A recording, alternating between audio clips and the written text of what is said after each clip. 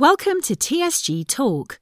TSG Talk aims to contribute positively towards the care of an injured casualty or vulnerable patient. If your goal is to maximise your input for the people you care for, then TSG Talk is for you. Our podcast will interview colleagues who are at the cutting edge of their professions. Often they're involved in creating solutions for areas that historically have proven difficult, or have a wealth of experience in a particular complex response. Each podcast will provide unique, engaging content. At TSG Associates, we will always strive to ensure our solutions are ahead of the curve and positively impact on the quest for prioritising survival and minimising suffering. We believe TSG Talk will complement our vision and provide a platform to enhance your response. It is my pleasure to now pass you across to our host, Senior Partner at TSG, Colin Smart. Good evening, everyone, and welcome to the latest edition of our podcast, TSG Talk. Tonight's subject is how I saved my dad's life. This evening, we have a truly outstanding story of how Henry XIII saved his dad's life, Jules, in a complex, time-critical scenario. Saving a life is often achieved by implementing a series of tasks and creating a chain of survival. And tonight, we will learn how an evening run with his dad turned into a life-saving experience. So good evening, Henry and Jules. It's fantastic to get you on our TSG Talk podcast. Just to introduce to what happened that night, could you just tell our listeners a little bit about actually what happened on the evening, just to set the scene? Yes, so Henry and I had started and were doing quite often the Couch to 5K. And so we've been running regularly 3 times a week. And it was generally Monday, Wednesday, Fridays. And so as normal, after a long day at work, I went to see Henry about 6 o'clock, said, let's go for a run. And at that point, Henry said he didn't really feel like going for a run. So I was going to go on my own. Unfortunately, at the very last minute, Henry decided he was going to come along. So he then went and got changed. And we left home, went down the drive and went off up into the woods at the back of the house, where we normally do a warm-up walk to get us up to speed. And then when we hit the flats up by the tops of the quarries at the top of the hills, we then start running around an area, what is a fairly isolated area, but near to Henry's rugby club as well. So we started to go and do that run, went up to the top.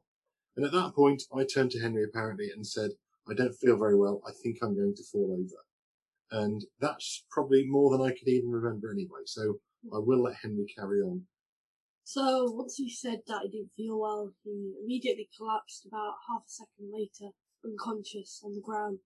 So in my head, alarm bells were ringing. So the first thing I did was I ran to him to try and find out what had gone wrong. Had somebody just shot him, or had he just fainted? I didn't know. So I noticed he wasn't breathing right, and I decided that I needed to get an ambulance here quick. And I needed to start CPR. So I got his phone out and I called 999, asked for an ambulance, and they told me to do CPR while the ambulance came. So I was doing CPR for about 5 minutes until a jogger came by. The jogger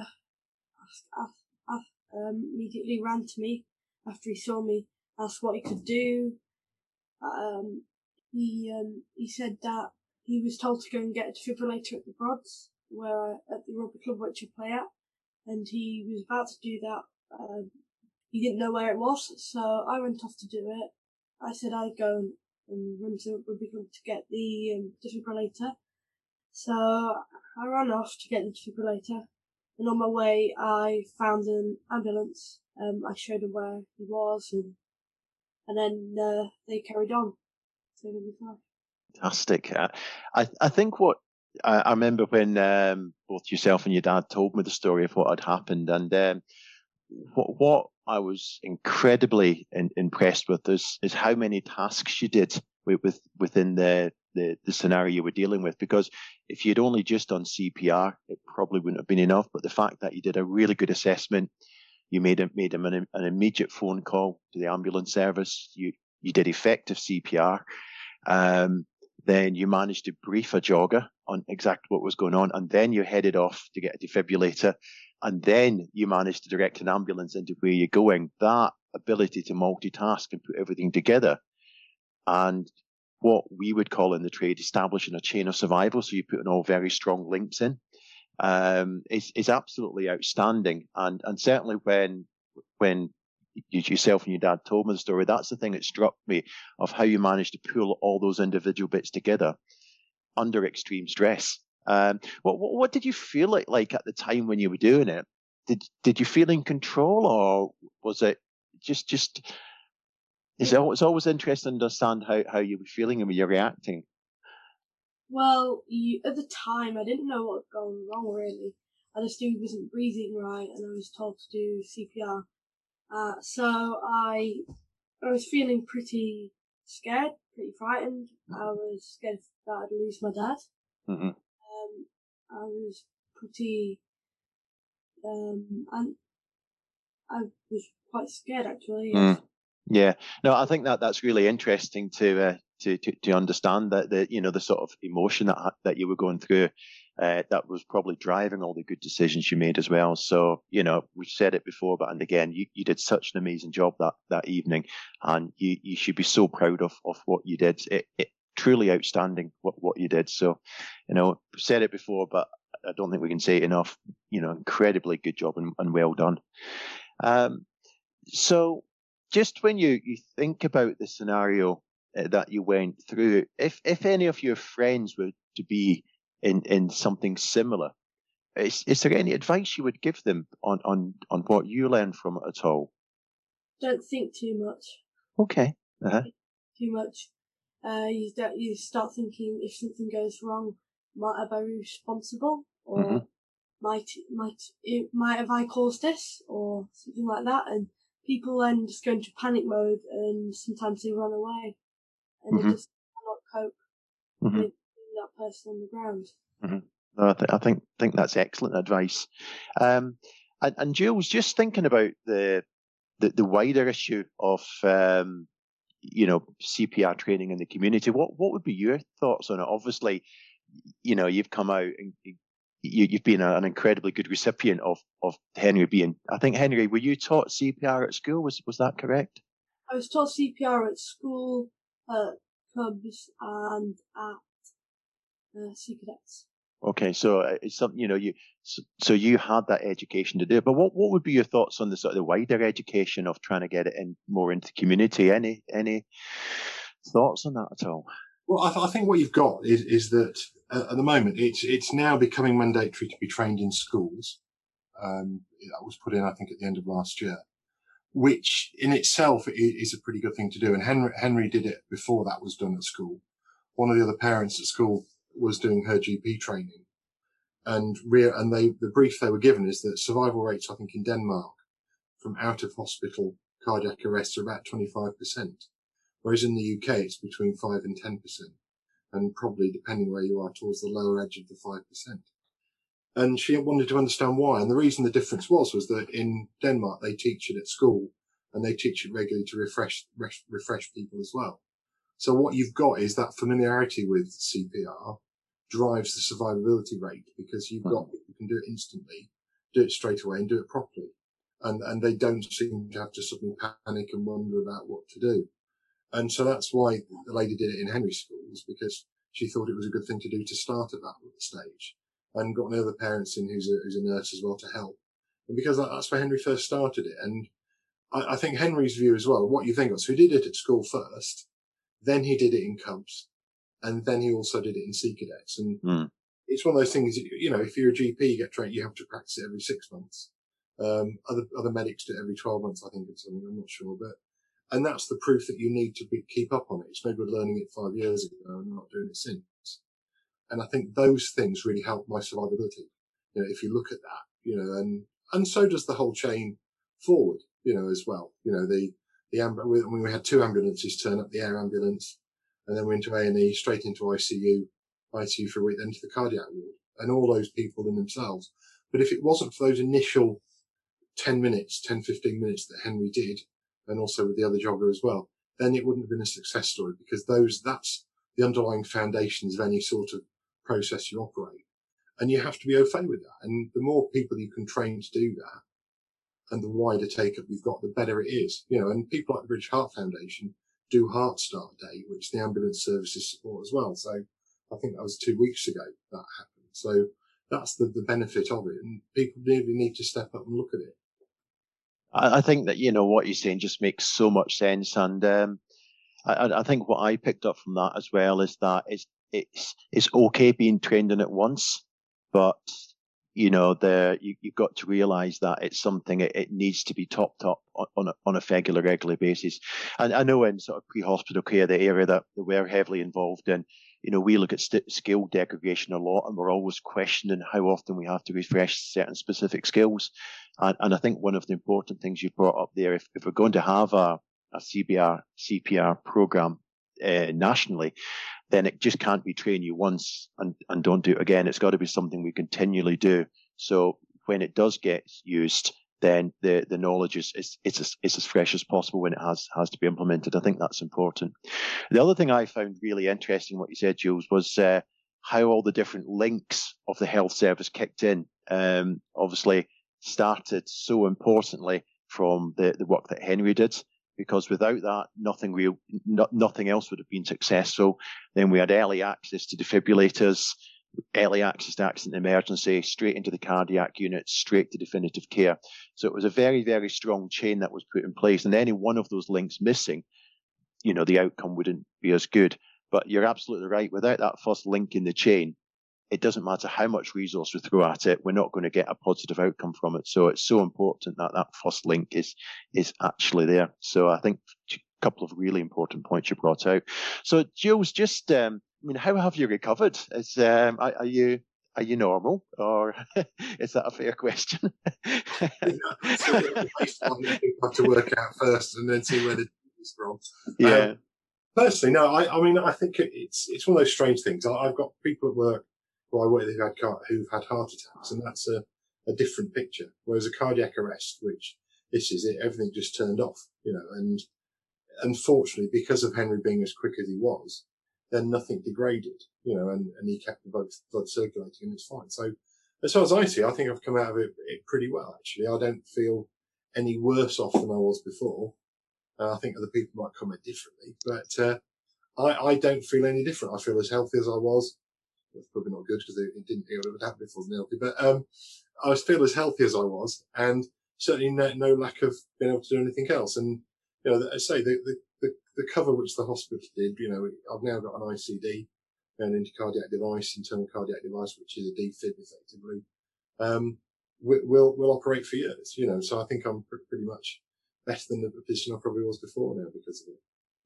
That's absolutely fantastic to hear. And everything, we try to do in pre-hospital care and emergency care it's all about trying to get a very positive outcome from everything we're doing. And I think you just live in proof that if we get this right, we don't just get survivability, we get absolute quality of life as well. And that's so important that when we see the system work, that we get the output. So that's fantastic to hear.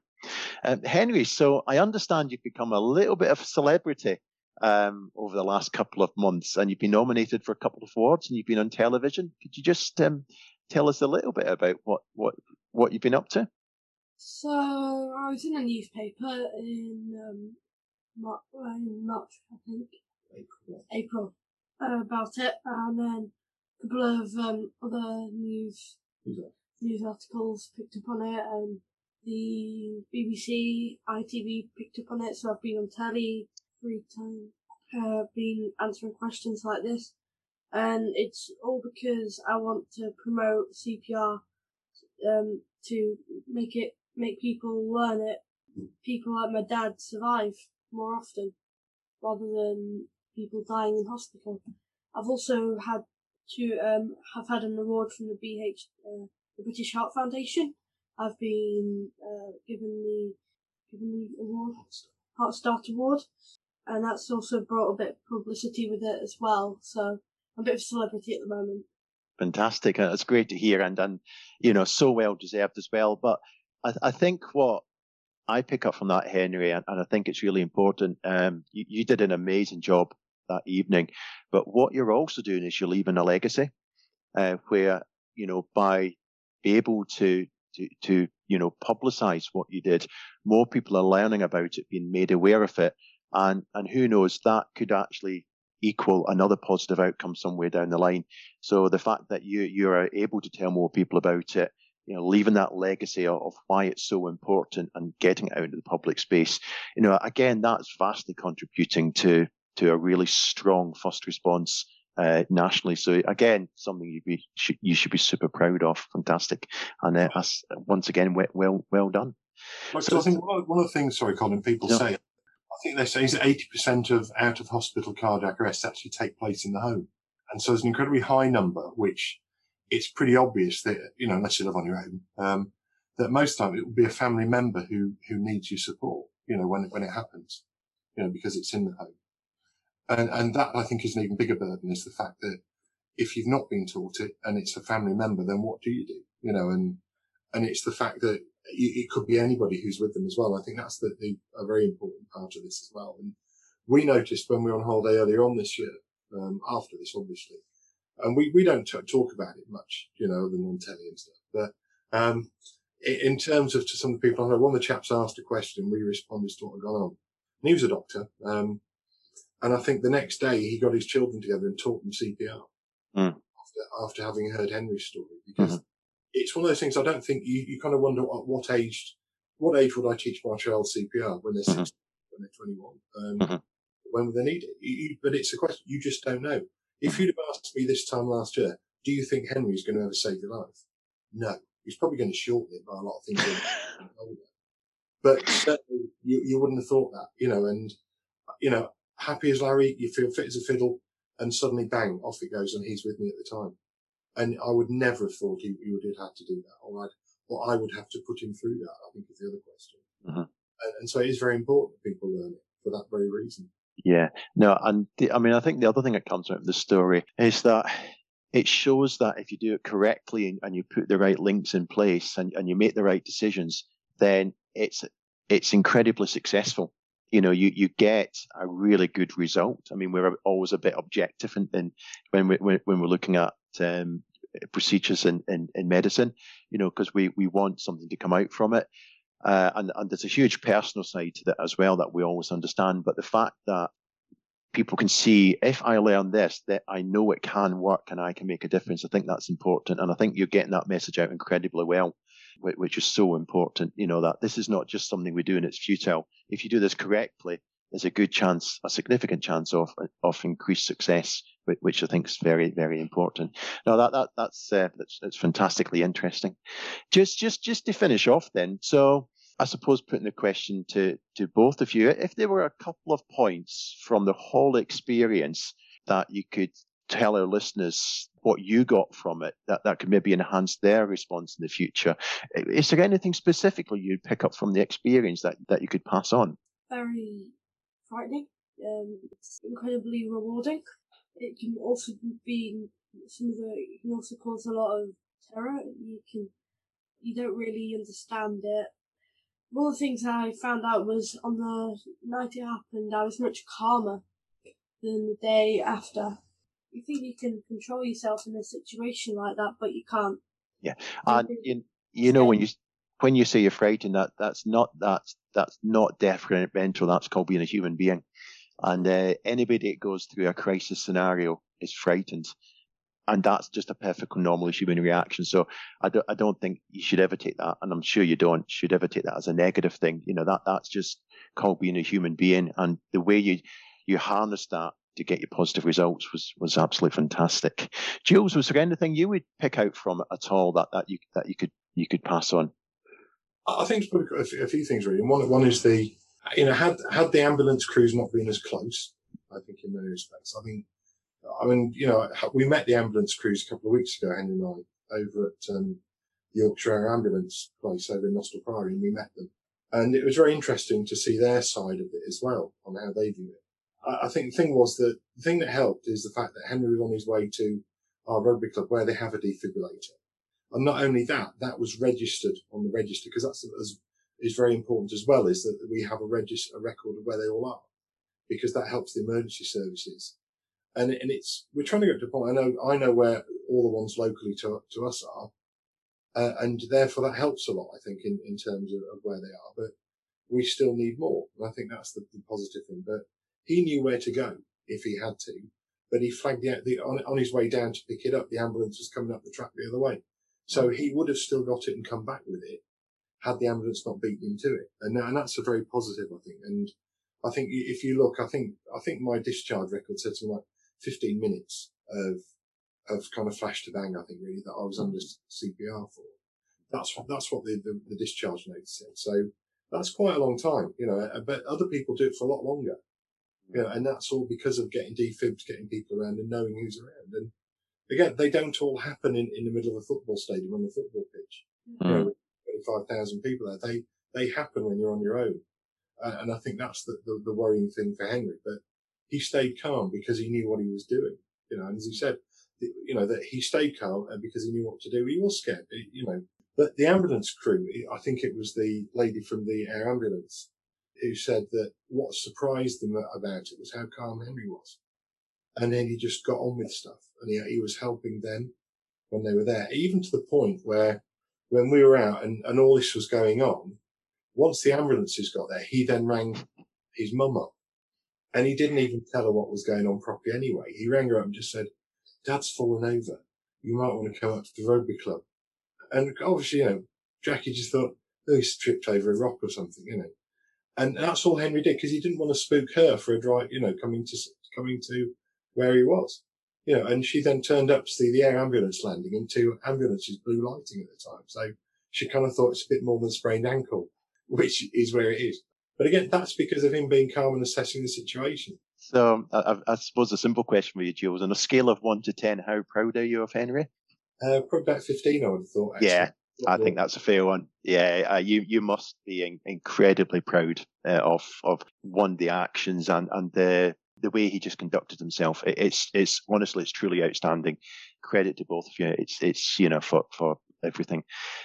No, look, what a fantastic story. What a wonderful outcome. It's, from my point, although we're doing the podcast interview, Jules is a friend of mine as well. So it's a great outcome for me. I still have Jules as a friend.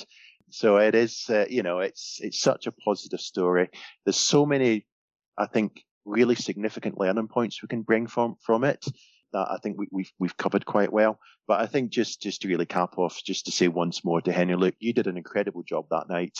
You've managed to communicate what you did that night, but also the feelings that you had, because being able to understand how you felt that night, but still take actions on it is incredibly commendable. So, we're all super proud of you, and you did a great job. So thank you for your time tonight. So that really concludes it for this evening. It has been an absolutely wonderful story. If you would like to ask any questions on this particular post, please go to our LinkedIn page at TSG Associates or our website at tsgassociates.co.uk. Post any questions there, and we'll get back to you as soon as possible. So thank you for listening once again, and we will be back soon. We will be back soon with another new unique subject and colleague in our specific areas. Thank you, and good evening. Thank you for taking the time to listen to this edition of TSG Talk. We hope you found the content of benefit. Should you have any questions or require additional information, please visit tsgassociates.co.uk.